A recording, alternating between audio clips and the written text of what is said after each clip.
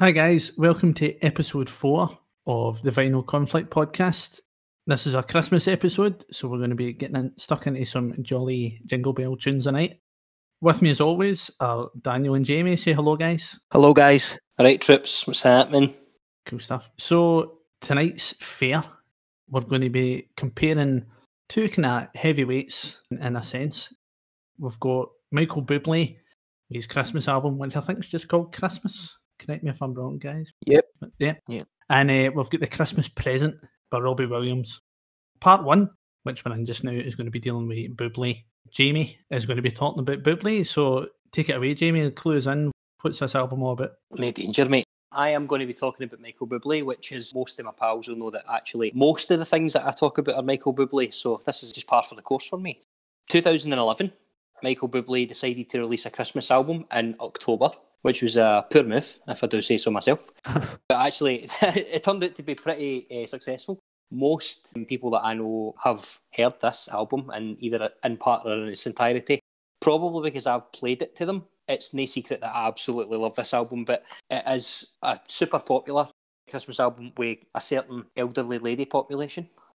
And me. And it was released on October 21st, 2011. It wasn't quite well received, obviously being released in October, but by December of that year, it was well on its way to selling 1 million records in the US and the UK. It's a big heavyweight. I'll get to some of the numbers later as well, but spawned 3 singles, was Michael Bublé's biggest release ever. He's had quite a lot of successful albums. I don't really listen to a lot of Michael Bublé outside of the Christmas stuff. It's not quite my thing. It's not quite jazz. It's not quite pop. It's kind of somewhere in the middle. But since actually it was released, it's had quite a lot of really, really high accolades. It's one of the only albums to consistently reach the top 10 or the top 40 every single year since its initial release. And actually, it's sold 12 million records to date. That's insane, isn't it? It's quite a lot of albums, so it's a big favourite of mine. I absolutely love this album. I could talk about it to him absolutely blue in the face, but I think maybe what we should have a wee chat about first of all is, well, what do you guys think? Will we do our least favourites or our favourites, first of all? Let's keep with tradition and go with the favourites first, guys. The favourites? Aye. Go for it. Cool. So I enjoyed this album. I had put in my notes it's a very inoffensive album. I feel as if folk that say, oh, I pure hate Michael Bublé, oh, he does a sing about Christmas or whatever, I think that's just one of those edgelord try-hard things. You can't actually hate this album, even if you don't really like it. There's nothing to especially dislike about it. But that being said, listening to it, obviously, for the most part, other than a handful of songs, it is a covers album. And as I think is a shared opinion among most music fans would be that the best thing you can do with a cover is to change it up quite a bit. So for that reason, my favourite track on the album was White Christmas that he did as a duet along with Shania Twain. And I think, without speaking ill of the dead, sorry Bing, but I thought you were going to say Shania Twain was dead there. I was like, what? No, not the late Shania Twain who sold her shoes to Phoebe Buffay. Thank Christ. Without speaking ill of Bing Crosby, the original one is actually quite a boring song. You don't put it on at the Christmas party to get everybody up on the dance floor, but this version I think you probably actually could, and changing it up a bit to turn it into that duet style, there's great harmonies in that throughout. I think it just is a great example of taking a song and just really, really revamping it and making it, other than the lyrics and the kind of basic harmony to it, almost unrecognisable from the original. So really, really enjoyed White Christmas on this album. Cool, man. Nice one. Obviously, Shania Twain is a fellow Canadian, and obviously Michael Bublé is as well. Aye. It was a big surprise. I remember being in Scotland. This is a really strange fact, but Shania Twain's album Come On Over, which was a massively successful release, was one of the most successful albums in Scotland of all time. Really? When I was in uni, there was this really weird statistic that it was something like every household in Scotland has a copy of Come On Over by Shania Twain. Wow. I can get on board with that because my household at the time, obviously when that was released, I was living with my parents because I was only 12, but my house had 2 copies of it. My mum and my dad had a copy each of Shania Twain's Coming Over. Nice. But it was a surprise because obviously she's, by and large, she's a country singer, and Michael Bublé is a crooner. It was a weird combination. I think obviously it's because she's Canadian, but it's good. It's really good. Aye, it's really good. It's a really, really good song. And obviously, White Christmas, I don't think it was originally a duet, but it became a duet with Bing Crosby. I might be wrong, it might have originally been a duet, but it was good that they kept it in the tradition. But you're right, it is different to the original. It's still quite clearly White Christmas. Aye. Cool stuff. Totally. Craig, what do you think, man? What's your favourite? Actually, and I never thought I'd say this out loud, I really like the 5th track on this album, which is All I Want for Christmas Is You. Now, for context, I hate that song. That's a good start. The Mariah Carey version goes through me. There's loads not to like there for me. It's kind of like what you were saying, Daniel. I really like what he's done with this. I'm not a big Bublé fan, and I have to say, don't know if this is going to shock you, Jamie, but I'd never heard this album. What? Until last week when I started properly firing through it. But the version of All I Want for Christmas Is You on this is really nice. Dead sedate. There's a kind of bit more soul to the song, the way he presents it, the way it's arranged. That's the one for me, man. I mean, there's not a bad song on it. Maybe Santa Baby, but we'll get to that. We'll get to that. Noted. Noted. I want to go first when we get to least favourite track, by the way, just throwing it out there now. But all right, okay. You're saying about the All I Want for Christmas Is You. I was in work the other day and the actual Mariah Carey song come on, and socially distanced, I had a conversation with the guy next to me and he was like, here, see how in the 80s and 90s, I was like, aye. And he's like, was there some kind of agenda where if you were a female singer, the more notes you sang in a song, the more money you get paid? And I was like, that's a really good point, actually. No, Mariah Carey's career to me is like a fart in the wind. I've very, very little experience with it. It blows right past us. But man, see the intro to that song? No, she can sing, right? But it rips my knitting. Right, you can sing, we get it. Calm down a wee bit, dial it back. She's an amazing singer, but she's out at the karaoke and she's 9 brandies in and she's like, watch me, guys, check this out. And then she belts out the notes. But the Mariah Carey one was super cheerful and, you know, that dead forced shuffle Christmas with the bells and all that. Aye. Whereas the Michael Bublé version's more of a ballad. Yeah. I like that. It's different enough, but it's the same enough that it's still recognisable. So good shout, man. Aye, I like that. My favourite. Do you know that her birthday is unknown? What? Wait, is she like Lord looking? I swear to God. Oh, mate, I'm on it right now. See if you go on to Mariah Carey's Wikipedia page, it says born 27th of March, 1969 or 1970. So it does. As if she was somebody for the 1200s that we don't quite know. So I tried to look a little bit further, and there's articles about it saying, like, and Jamie, you're going to love this based on a previous incident that you had, but it just said Mariah Carey doesn't believe in years. Oh, I bet she believes in birth certificates, but that's brilliant. Aye. Oh, that's amazing. That's so weird. I'm on her Wikipedia page, you know. This is wild. It just says Mariah Carey was born in Huntington, New York on March 27th, 1969 or 1970. And you're like, all right. It's like she's Sarah Winchester.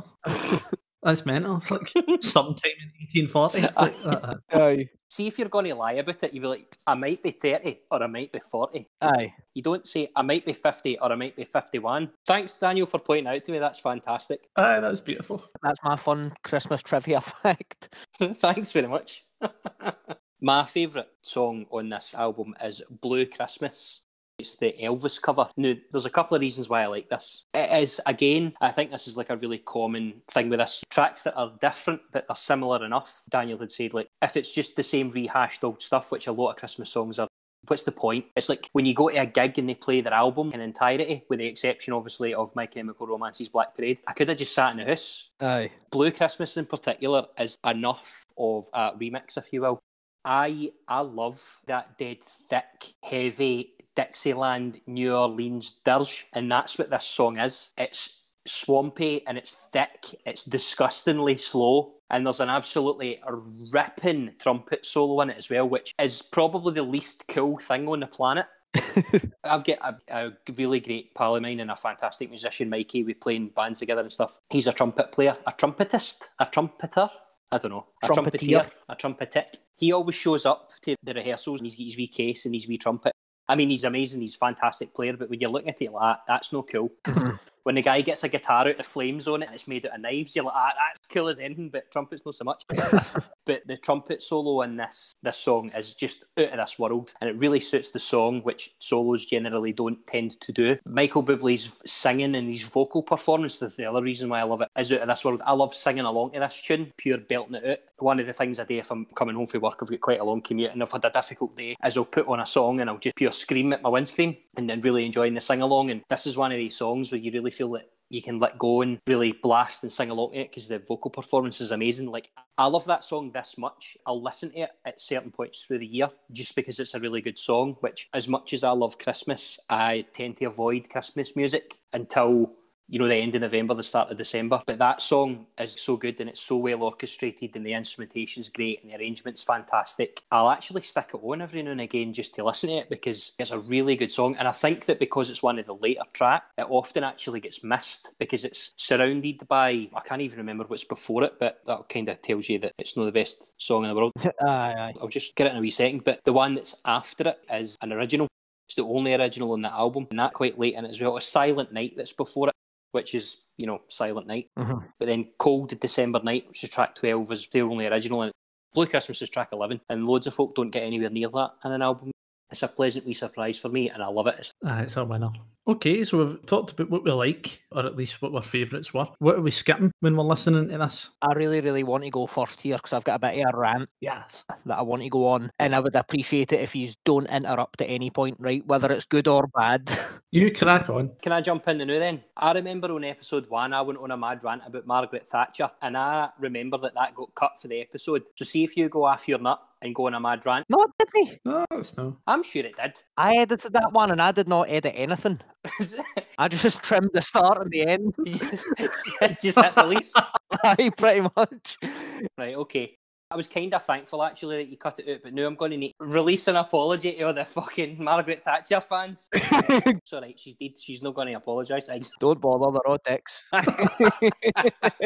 My apologies, Daniel. Please go on your rant and you will be uninterrupted. Right, okay, fantastic. So, Craig alluded to this earlier. Now, my least favourite track on this is Santa Baby. Now, the original version of Santa Baby I already hate, and I'll tell you why. Because wanting to shag Santa is objectively weird. I'm not here to kink shame anybody. You can like what you like, but if you really, really think about it, wanting to fuck Santa Claus is really, really weird. As if it wasn't a bad enough song as it already exists, Michael Bublé took this song. This is Michael Bublé, like one of the purest souls in the world we're talking about here, injected this with his own dose of toxic masculinity, where if he sings about a man in a romantic way, that must mean that he's gay. And Craig, I know you hate that as well, because I've heard you talk about that in songs. Indeed. When people change the lyrics, so like, oh, I'm not going to be singing about a guy anymore, right? The further it gets into the song, the more it makes me cringe. When he changes baby to buddy and then later to pally, I thought it couldn't get worse than that. But when he changes Tiffany's to Mercedes, I'm glad I don't currently own this on vinyl because I probably would have thrown it out the fucking window if I did. I hated it, and every time it came on, it made me angry because I quite like it as an album overall, but that song comes on and even talking about it now is making me want to go and start a kickboxing class or something to get my aggression out. I fucking hate Santa Baby on this album, but I quite like the rest of the album, so I can't hate Michael Bublé for putting it out, but I feel like that's one that should have ended up on the cutting room floor. Can I chuck in a rebuttal or two? Absolutely. I'm fine with the fact that you don't like it. I wholly appreciated that because there is definitely some machismo that oozes off that record, that song. Mm-hmm. And the fact that he's singing it about Santa's really weird. Know that because Santa's a dude and that Michael Bublé's also a dude, that's totally fine. Santa's made up and he's no real. In the eyes of the record company, they don't care. Aye. It's a bit much. And you know the whole Santa Buddy, Santa Pally? I am assuming that that's because that's a popular Canadian turn of phrase for friend. And I actually feel that that fits in quite well because obviously there's the big homage to Canadianism with Shania Twain and then Aye. the whole Terence and Phillip, you're not my friend, buddy, you're not my buddy guy. Like, I quite like that. Aye. I get it. It does feel a wee bit like they're trying to update Santa Baby with some of the stuff. The first line in the original Santa Baby is slip a sable under the tree, and I remember looking at it, I'm like, what the hell is that? Is that a sword? It's a fur coat. Oh, all right, okay. They're trying to drag that song into the present, and that's cool, that's all right, but it's not my favourite. I totally get it as well. The other thing that I like is you said that Michael Bublé is the purest soul, which I really enjoyed. He is, man. He seems like such a nice guy, but I hate the fact that he done this. He does seem like a nice guy, but one of the things that I've, in my extensive Michael Bublé research, is he done a couple of Christmas specials, and he's been on the telly and that before. I'm sure he's maybe seen bits and bobs, right? Mm-hmm. This guy loves a drink. Aye. I don't think I've ever seen him on the telly where he's when he's been sober. No had at least 7 or 8 whiskies in him. Aye. The Christmas special that he done on NBC and ITV in the UK, done it with like Gary Barlow and Don French. By the time he sings Blue Christmas, which is about 2/3 of the way through, he's absolutely pissed, and it's great. That sounds amazing. So he's definitely that swagger. That sounds like a guy who's living his life right. Oh, aye, 100%. He crawls out his cave in October, ready to go on Christmas tour, and he just drinks the entire way through it, and it's great. I love it. Fair dues. Right, Daniel, that was a rant well observed and well delivered, I have to say. Indeed. Thank you. I wanted to pick up on one thing that you said about the whole changing the genders in the song thing. I kind of get why they do it this time. I'm not saying it's a good thing. When I was listening to this back, I was like, what did you do that for? Just sing a different song. But that song's a monument to consumerism anyway, which is why I don't like it. Mm-hmm. I'm going to tell you my least favourite now, and it's a tie. Santa Baby nearly made it. And I think if these two songs had been on it, Santa Baby would have definitely been the one. I really don't like the fact, and I found it uncomfortable when I was listening to it. I do not like the fact there's religious music on this album. Interesting. I am of a similar opinion. The reason for that, I think it's good for the listeners to hear this take, is I'm not a weirdo. I've been a lifelong Christian, as you guys know, and I don't like it when people make money off of stuff like that. It's why I don't listen to a lot of Christian music, because they all think they're kind of rock stars and stuff. Did you see that South Park episode where they started the Christian rock band? Is that why you feel this way? No, I feel this way because I've been in Christian music ensembles and I've seen the difference between being sincerely there to help people observe the religion and being there to sincerely make a wad of cash and get deals with M Audio and Gibson and things like that. Aye, there's something doesn't sit right with me. Any religious song, doesn't need to be a Christian thing, but any kind of religious observance song and commercialism just doesn't sit right with me. And honestly, the version of Ave Maria and the version of Silent Night that's on this, I just don't think they've got the gravitas. Aye. He's a good singer. Michael Bublé was a great singer, great technical singer, and loads of emotion comes through most of what he does. Aye. I just kind of felt a bit flat after listening to those two, particularly Silent Night, because it's a favourite of mine. Silent Night probably edges it, maybe because I wasn't brought up Catholic and I've not really got the same relationship with Ave Maria. Yeah. It's maybe a more serious thing than we want to have in this podcast. That's what kind of stuck out for me. Not that it's necessarily a bad version, but it just leaves a wee sour taste in my mouth. No, I get it. Jamie, do you have a least favourite song on this album? I do. I have similar feelings towards the religious music, but probably for different reasons. My two least favourites is Silent Night and Ave Maria. Silent Night is a great song, and I think actually in this album it's really well done. Indeed. The choral vocal arrangement that they do, and I think it's like a bunch of kids, which ticks all the boxes for Christmas, and we're definitely going to talk about that when we talk about The Christmas Present by Robbie Williams.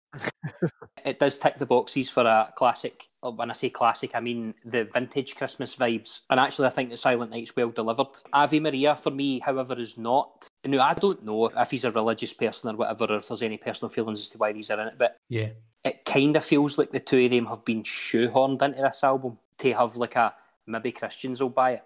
He is Catholic, which I just Googled in the background there. He was raised Catholic, but... Right. I just Googled it there as well, aye. Which is cool. I don't think that he shouldn't be singing that song. Same as that I don't think he shouldn't be singing Feliz Navidad. That's cool as well. Like, that's absolutely allowed. I just feel that these ones are forced into the album. And it might be from a commercial perspective, it might not be. I think if I'm looking at purely from a musical standpoint, as aside from the commercial analytical standpoint, is that these songs don't feel that they're in the right place, because all of the other songs, with the exception of Feliz Navidad, but there's reason for it, are swing or big band arrangements of popular Christmas tunes, which most of them actually already are swing or big band because of the eras that they were written in, but these two are not, and they don't feel that they fit in particularly well. These would have been better on the extended edition or the deluxe edition. Aye, bonus tracks. Aye, exactly. Aye, and do you know what? They're nice songs. Speaking subjectively, they're nice songs, but objectively speaking, they don't feel that they fit.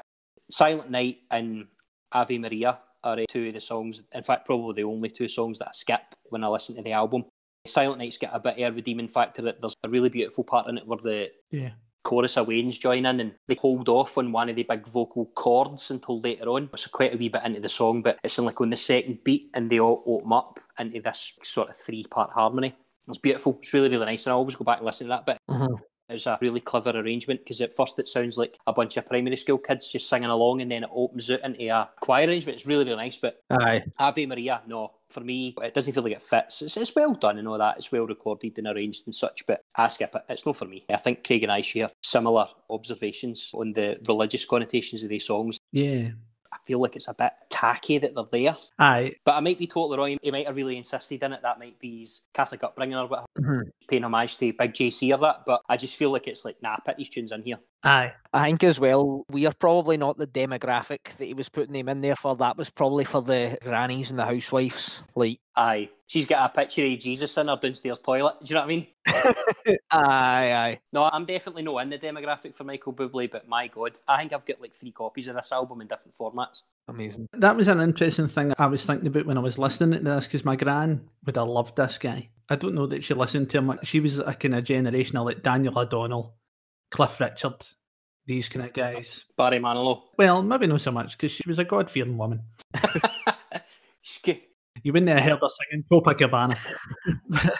Can you look at the hips moving like that? Oh my God, Barry.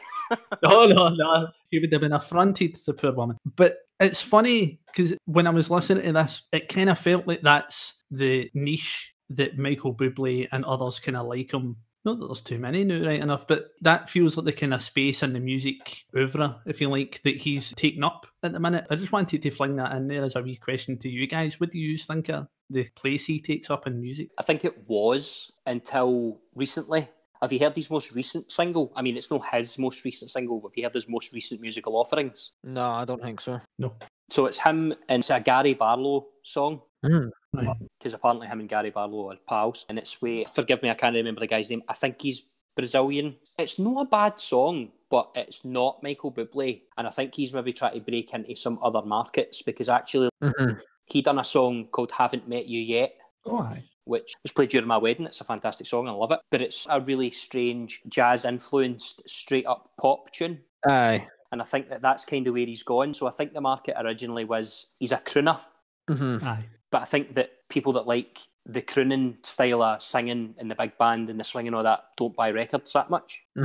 So he's maybe moving away from that. And the music, I'm going to be honest, it isn't great these days. It's not really got an appeal for me. Aye. I like his older stuff because he jazz and that. I think Michael Bublé's a bit of a weird one, because I feel as if, as I mentioned earlier, I think he's very inoffensive. And I know sometimes if you're a musician, that's probably the worst thing that somebody could say about you, is to call you inoffensive. But the first place I ever heard Michael Bublé played at length was I had a maths teacher in high school who used to always listen to Michael Bublé, had it on in the class all the time. This maths teacher was a man in his 40s, not that sort of housewife demographic that we were talking about earlier. And I think it's just one of those things that he's got good a voice, and that smooth voice that he can only really play. Not he can only play, but he's best suited to doing that kind of jazz and swing influenced music. But I think you're right, Jamie. I think he did want to try and foray into the pop world a bit, and I just don't know if it's right for him. I don't know if he's better being niche, probably isn't the right word, because he is obviously a massive artist. I mean, he sold 12 million copies of a fucking Christmas album. Like, who else has done that?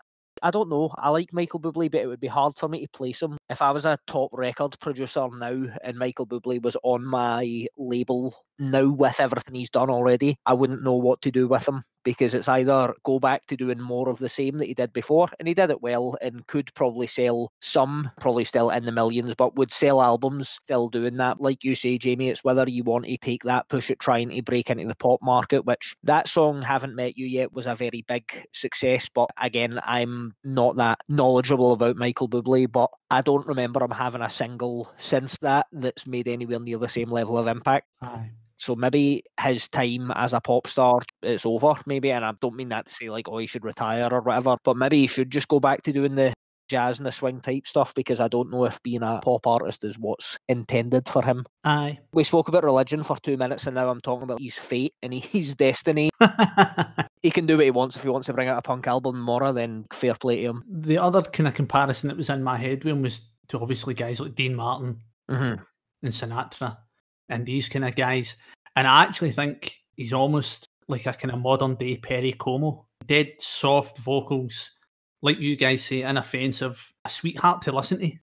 Nothing particularly jaggy or edgy about him. Aye. It must be hard for an artist like that to find a foothold in the industry now, because so much is made of being a bit edgy and a bit out there, and he's quite brave. Mm-hmm.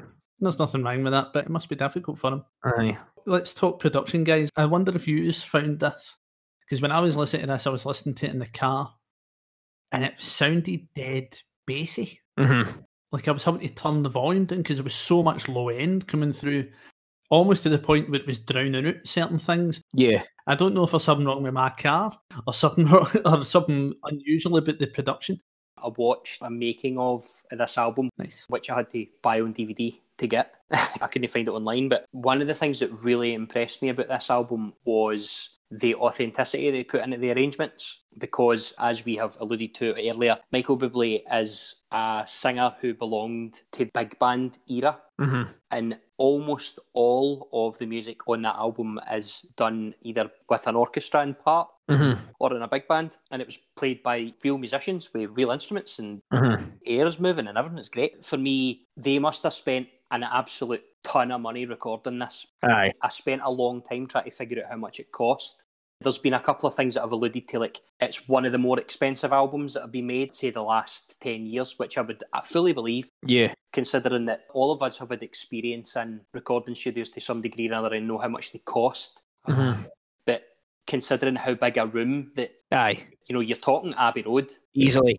Easily. Obviously, when it comes to big band or part orchestra, or even in some cases in full orchestra, you need to do it live. There's no other way to do it. So the production value of this album is super, super clean and shiny, which generally speaking I don't like. But for this type of music, it is obviously a commercially driven thing. They set out to make a really, really good Christmas album, and by God they did. But they would have chucked a pure ton of money at it. Aye. I agree with you, Craig. There is quite a lot of bass in this album, and I think the reason, I don't know this, is because they use natural bass instrument. Right. So they use double bass on almost all of the tracks, which for those who are unaccustomed is the upright or three-quarter or full size, the jazz bass or the upright bass, whatever you want to call it. I think it sounds 2 octaves lower than an electric bass. And then obviously you've got the bass brass instruments as well. So there is a richness and a fullness in those instruments that's missing for a lot of contemporary music, with the exception of synths, which to me they always sound artificial. There's a real rich fullness in this album that actually isn't really present in a lot of them, and I can get how that can sound overwhelming. I've got this on vinyl. I've got it the regular old streaming stuff, but I've also got a lossless copy of this. Nice. For people that don't know, lossless is essentially, it's almost as if they made it in the recording studio and then you just plug your headphones straight into the desk. It doesn't lose any quality. It is super rich. It's a full spectrum of sound to attest to the fact that it was recorded with like a full big band. So I think that maybe goes some way to answer that. It is quite a bassy album. I think that's why. Aye. Absolutely. Yeah, I think both of you are right. It is very heavy on the bass. And Jamie, just out of curiosity there, I've just went onto the Wikipedia page for this album and scrolled down to the bit that says personnel. And it's probably the biggest personnel list I've ever seen on an album, because there is, as you see, a full orchestra there. It's actually pretty cool to look at because everybody's named.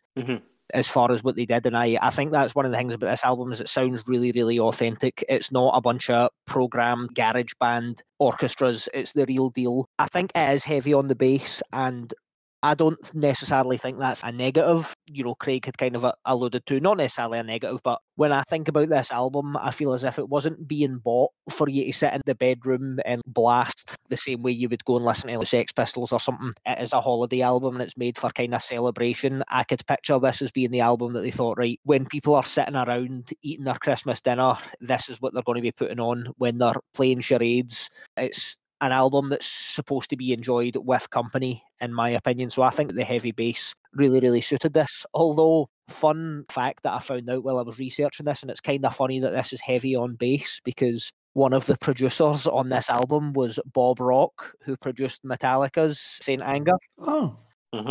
That kind of blew my mind a bit when I read that, just because I was like, I wonder if he bumped into any Lars Ulrich types while he was making this album. I wonder if he had as difficult a time as he did in that Some Kind of Monster documentary. I doubt it, to be honest. Lars Ulrich wouldn't have been allowed to even look at the keys for the recording studio that this was recorded in. But no, I just thought that was funny that it was Bob Rock. He just seemed to be one of the guys that after he did that Metallica album, he just went and worked with everybody. Probably in part due to the exposure that he got off of that, because it was the one that they ended up winning awards for, despite the fact that the Metallica fans didn't really like it. But There you go. this wasn't about Metallica, so I'll let Craig get back on track. If you don't mind, there's two things that impressed me about the personnel. Listeners, if you go to the Wikipedia page, the amount of blue clickable links in the names of the personnel is incredible. That means that they're important enough to get their own Wikipedia page. Aye. And the second thing is there are some massive names in the personnel, and that's just in the liner notes. That's not like the full list of people. Aye. Obviously, they're not going to be like second chair trumpet, third chair flautist. They're naming the big hits. Dean Parks on guitar. I'll go with the drummers because that's the ones I know. You've got Vinny Colaiuta, The real deal. Peter Erskine, Jim Keltner's on it. These guys are massive session musicians. Aye. Well, Thousands and thousands of dollars an hour these guys would have been getting paid. So Aye. they chucked a whole bunch of money at it. It was a good job it sold 12 million records. Do you know what I mean? I'm just reading down the liner notes here, and I love the fact that there's a wee guy on it, the assistant recording engineer called Eric Mosher. Nice. I quite like that because it's such a contrast to the tone of the album. But I just wanted to give Eric his wee shout out because his name is No Blue. Mm-hmm. So hopefully through this podcast we can get him blue and get him his own Wikipedia page. Aye, get him verified. Mosher, if you ever wonder why we're talking about your name, it's because that's the type of folk that used to hang about outside borders. Moshers are looking for a home. If anybody wants to offer them a place to hang about, feel free. Hit us up. We'll start a Patreon page for the Moshers. So guys, I don't know if there's much else we can really say about this album. I imagine you probably can. I could probably do an entire podcast on just this album, but one last thing, this would probably link us quite nicely onto the second offering that we have for Christmas, but I would like to address an elephant in the room about this album. Michael Bublé is a fantastic contemporary big band and swing singer. He has incredible range. He's no accuracy, he's fantastic. He's clearly been trained. He can work a scale or two. Right. However, there is an egregious use of Melodyne on this album in certain places. For people who don't know what Melodyne is, you might be more familiar with auto-tune, meaning that they've tuned the vocals. And there's some songs where it's horrendously apparent. I'm not going to lie, right? Everybody that's ever worked in a recording studio or is familiar with the technical aspect of music, like we guys are, almost every single song that actually makes it onto the roster on a recording has got some form of Melodyne or auto-tune or processing done in the vocals at some point. Yeah. Aye. Almost nothing is left untouched these days. It's just the standards that everybody expects. But Michael Bublé's a fantastic singer and you wouldn't think he needs it. But to the point where it's so obvious in some of the tracks Aye. that we can pick it up, it makes me pure sad. Now, there's a couple of like really bad offenders, right? And All I Want for Christmas Is You is probably the biggest. That's the one I was thinking. That's fair. Listeners, if you go to your copy of the record, and if you go to All I Want for Christmas, there's two bits. First of all, it is the shitest MIDI piano sound ever. If that is a real piano, what did you do that for? Because it sounds horrendous. Like, it really does. It sounds like the most processed nonsense ever. It's like some high school Casio keyboard that's been plugged straight into like a mixing desk that probably cost about 750 grand. Anyway, first couple of notes that he sings, Off tune. they're so flat's no the word. Speaking musical terms, I know flat, but Dull. they have no variation in their motion. The voice has got a normal vibrato. The pitch slightly changes up and down as you sing a note. But his is just, it's too perfect. And in that register, that's really, really difficult. I'm not going to say that Michael Bublé's not a great singer, because he is. He's a fantastic singer. But the use of Melodyne or autotune, Aye. it's not autotune that they use, it's Melodyne that they use, but to tune the vocals. And some of these songs, particularly that song, is so egregious that it made me kind of sad. However, actually, if you go back and listen to this album, you'll pick up on it more. I mean, it'll be a year before I listen to it again like that. I think I'm alright. And I might have actually ruined Michael Bublé's Christmas for you. I'm really sorry, but No, not really. wait, you don't listen to this every day and they're on it to Christmas? Wow. That's not. Must just be me then. I genuinely actually think I listen to this album at least once a day, every day in December. I'm not even joking. I genuinely love this album. It's great. We will be talking about egregious autotune more in part 2. I just wanted to pick up on the autotune, the Melodyne thing a wee bit. I never noticed that consciously, but I think at some level there was something annoying me about the production on this, and I think that might be it. The pennies kind of dropped a wee bit. And I think if I was to say anything as a closing thought to this album, is that it is a wee bit too perfect. And I don't know if that's because the last time we had an episode of Vinyl Conflict, it was two albums that were kind of rough and ready in a lot of senses and put together in a very DIY kind of way. Aye. And then you're hit with this thing that cost an absolute bomb to make. I don't want to hear imperfections in music. That's for the live environment, and they make the live experience what it is. But I just found it difficult to get emotionally connected to a lot of the songs, and I think that's why I think it was just too cookie cutter, I'd say. Aye, that's the word. That's the word. Aye, Daniel, what's your closing thoughts, man? As I said before, I think this is a really easy album to listen to. If one of the songs comes on my shuffle, unless it's Santa Baby, I don't think I'm going to be in a hurry to switch it off or skip to the next one. I think it's a fun album to listen to, and I've mentioned it once already, but it's an unbelievable feat that this guy released a Christmas album in like a jazz swing style and sold 12 million copies. That's insane. Like, for an album that you're going to listen to like 1 to 2 months out of the year, to be selling 12 million copies within the space of less than 10 years is pretty insane, and I think it's absolutely amazing that he done it. I think it's a good album. Like, it's really hard to put it in like a particular bracket, and obviously Jamie loves this album, it's clear, more than the other two of us do, but like it's really weird to have this feeling for an album that's all Christmas songs. Like, at the moment I don't own any. I tell a lie, I think I've got a Phil Spector like Christmas hits LP, but other than that I would never go out and buy a Christmas album, whether it was a compilation or what. Like, so I just think it's great and it's fun to listen to, and I think this is one that, obviously this will be our kind of closing remarks on the next one. This has got a lot of potential for something that you would actually want to have on your shelf or on your collection. Aye. Yeah. I just to kind of like I've obviously made this really clear that I really like this album, but I think for me, I am definitely not in the demographic for this album. I like Christmas music. I enjoy it as much as everybody else does. But this album has captured a lot of magic for me. Like, I think that I get what you're saying, man. Like, absolutely, it's too perfect. Yeah. But I think that what they tried to do with this album was go, right, a lot of the really good Christmas songs were recorded in the 40s, which was the equivalent, in terms of the audio equivalent, for by and large, was like recording it on a tatty. And the sound quality needed a bit updating, you know what I mean? Like, some of the reputations of some of the singers were maybe a wee bit problematic, and some of the lyrics were maybe a bit outdated, etc., etc. So I think what they've tried to do is they've tried to recreate a lot of the sentiment and the feeling and the aesthetic behind classic Christmas songs of like the 30s, 40s, and 50s, and bring that back in contemporary. Do you know what I mean? And I think it had to stand the test of time. So nothing other than spending probably $1 million to make this record would have sufficed. But to be honest, like, I just think, like, for me, this is probably the only Christmas record that I listen to now. I mean, I listen to other Christmas songs, but I'm an album guy, as we've said before. I would and I do genuinely think I listen to this album either in whole or in part almost every day in the run up to Christmas, to the point where about the 10th of December, my wife's like, do you fancy listening to something else? Absolutely like, not. No, I'm sitting there clutching my Michael Bublé vinyl, just going, no, keep it on. Give you, like, my eyes are looking in two different directions. Keep him on. Keep Michael on. I think this is, it will stand the test of time as one of the better Christmas records ever made. And also, charts. Who cares about the charts these days? But it charts every year. See, around about this time, do you know what I mean? And it is a commercial behemoth. That is just what Christmas has become, unfortunately. But in terms of the quality of the music and all that, I think it's fantastic, and I love it. It's great.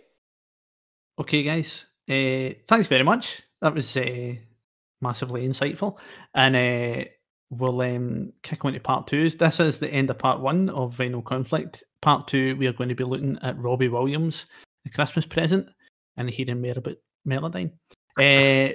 Thanks, guys. We'll see you in part 2. Take it easy. Cheers, guys. Thank you. Cheers. Bye.